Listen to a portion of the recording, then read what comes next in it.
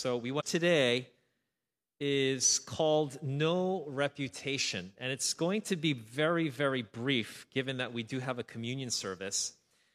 Could I invite you to open in your Bibles to the Gospel of Luke, Luke chapter 22, and I'm going to ask you to start with me in verse 20. Luke chapter 22, we're going to start in verse 20, and then we'll jump down to verse 24.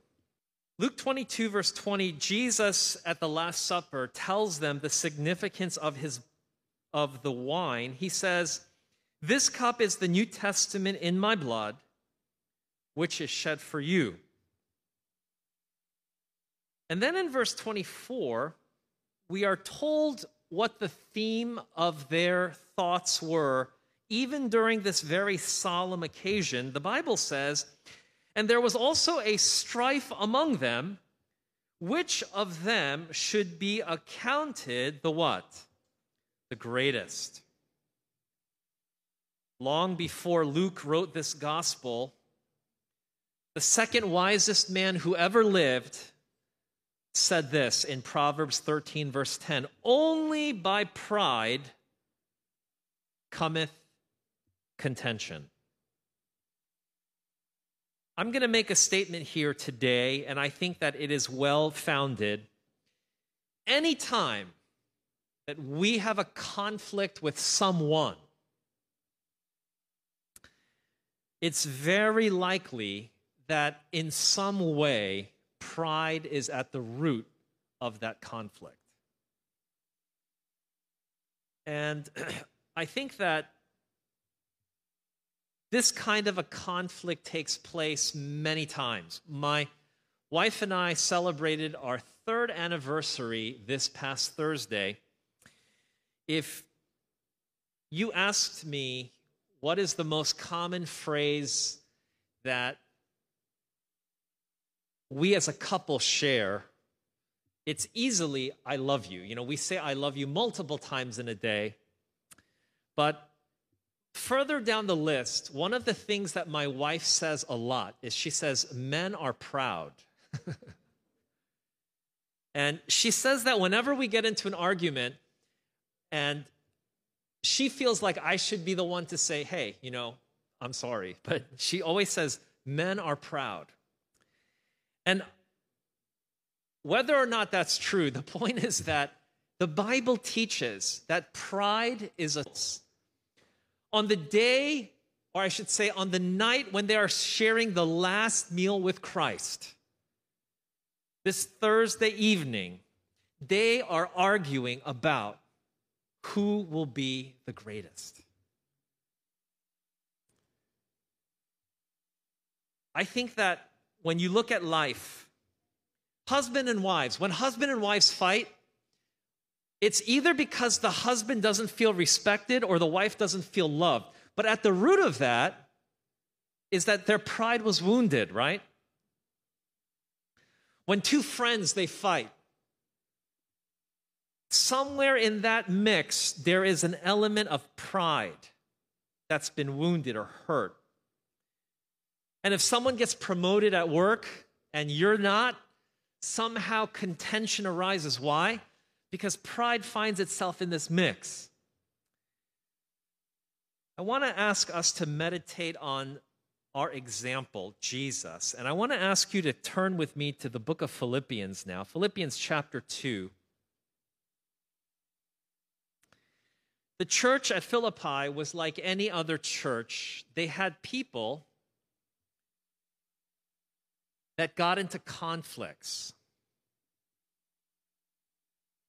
And in this church, Paul wrote a letter, or to this church, Paul wrote a letter, and he gave them some advice that if they followed this advice, they could solve and resolve the interpersonal conflicts in the church. Here's what he said in verse 2, Philippians 2, verse 2. Verse 3. "Let nothing be done through strife or vainglory, but in lowliness of mind, let each esteem others the same as themselves. Is that what it says? What does it say? Better than themselves. I want you to take a moment. Don't look around, but I want you to think of the people in this church. And I want you to ask yourself, do I really believe and esteem this person better than myself? If you're human, it's natural that you esteem yourself better than everyone else. That's just normal. But Paul is saying, esteem others not the same as you, but he says, better than you. And then he gives us the example. In verse 5, he says, let this mind be in you, which was also in Christ Jesus. Verse 6, who being in the form of God, thought it not robbery to be equal with God. Now let's pause there. What is that saying? Paul is saying that even though Jesus was equal with God, even though he was equal with God, he was God. And then he tells us in verse 7, but he made himself of no reputation. You know, most people are preoccupied with what do people think about me. Isn't that true? We fight, we try as much as possible to protect our reputation. We want people to think well of us. And I'm not saying that you should deliberately make your reputation bad. I'm not saying that because it's easy to do that. But I want to be clear, Jesus didn't care about his reputation. He didn't. You know, we're always worried about, oh, if I do this, if I say this, what will people think? Jesus made himself of no reputation. In the world, we respect reputation. God cares about character. Can you say amen? They're very different. Reputation is what you see, what people see, and we're worried about that. God is worried about our heart, our characters, and that's what prepares us for eternity. Amen? He made himself of no reputation. And he took upon him the form of a servant. Now, do you know, friends, that in the original Greek, the Greek word is doulos. It actually means a slave. Jesus not only was God, but he made himself a man, and he didn't just become like, an average man. He could have easily chosen to incarnate as a king, as a nobleman. But no, Jesus made himself the lowest of humanity's lot. He made himself a slave. Notice what it says about that. He was made in the likeness of men. And verse 8 says, being found in fashion as a man, he did what? He humbled himself. Imagine what love, what condescension. He was God. And then he made himself a man, but not just any man, of no reputation. And even then, the Bible says he humbled himself and became obedient of the cross. Now, I want to pause here for a moment.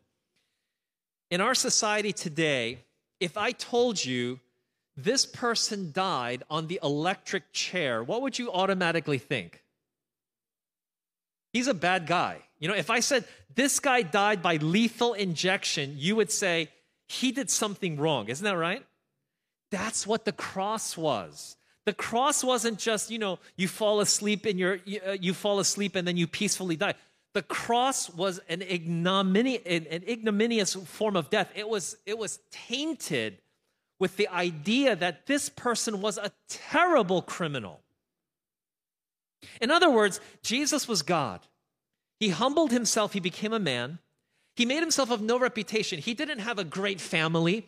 He wasn't wealthy. He wasn't good looking even. The Bible says that Jesus humbled himself. He became a servant, a slave, and then he died this very, very infamous death. But guess what? Verse 9 says, wherefore God also hath highly what?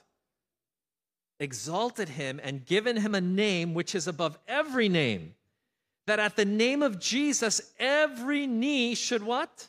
Bow, and of things in heaven and things in earth and things under the earth.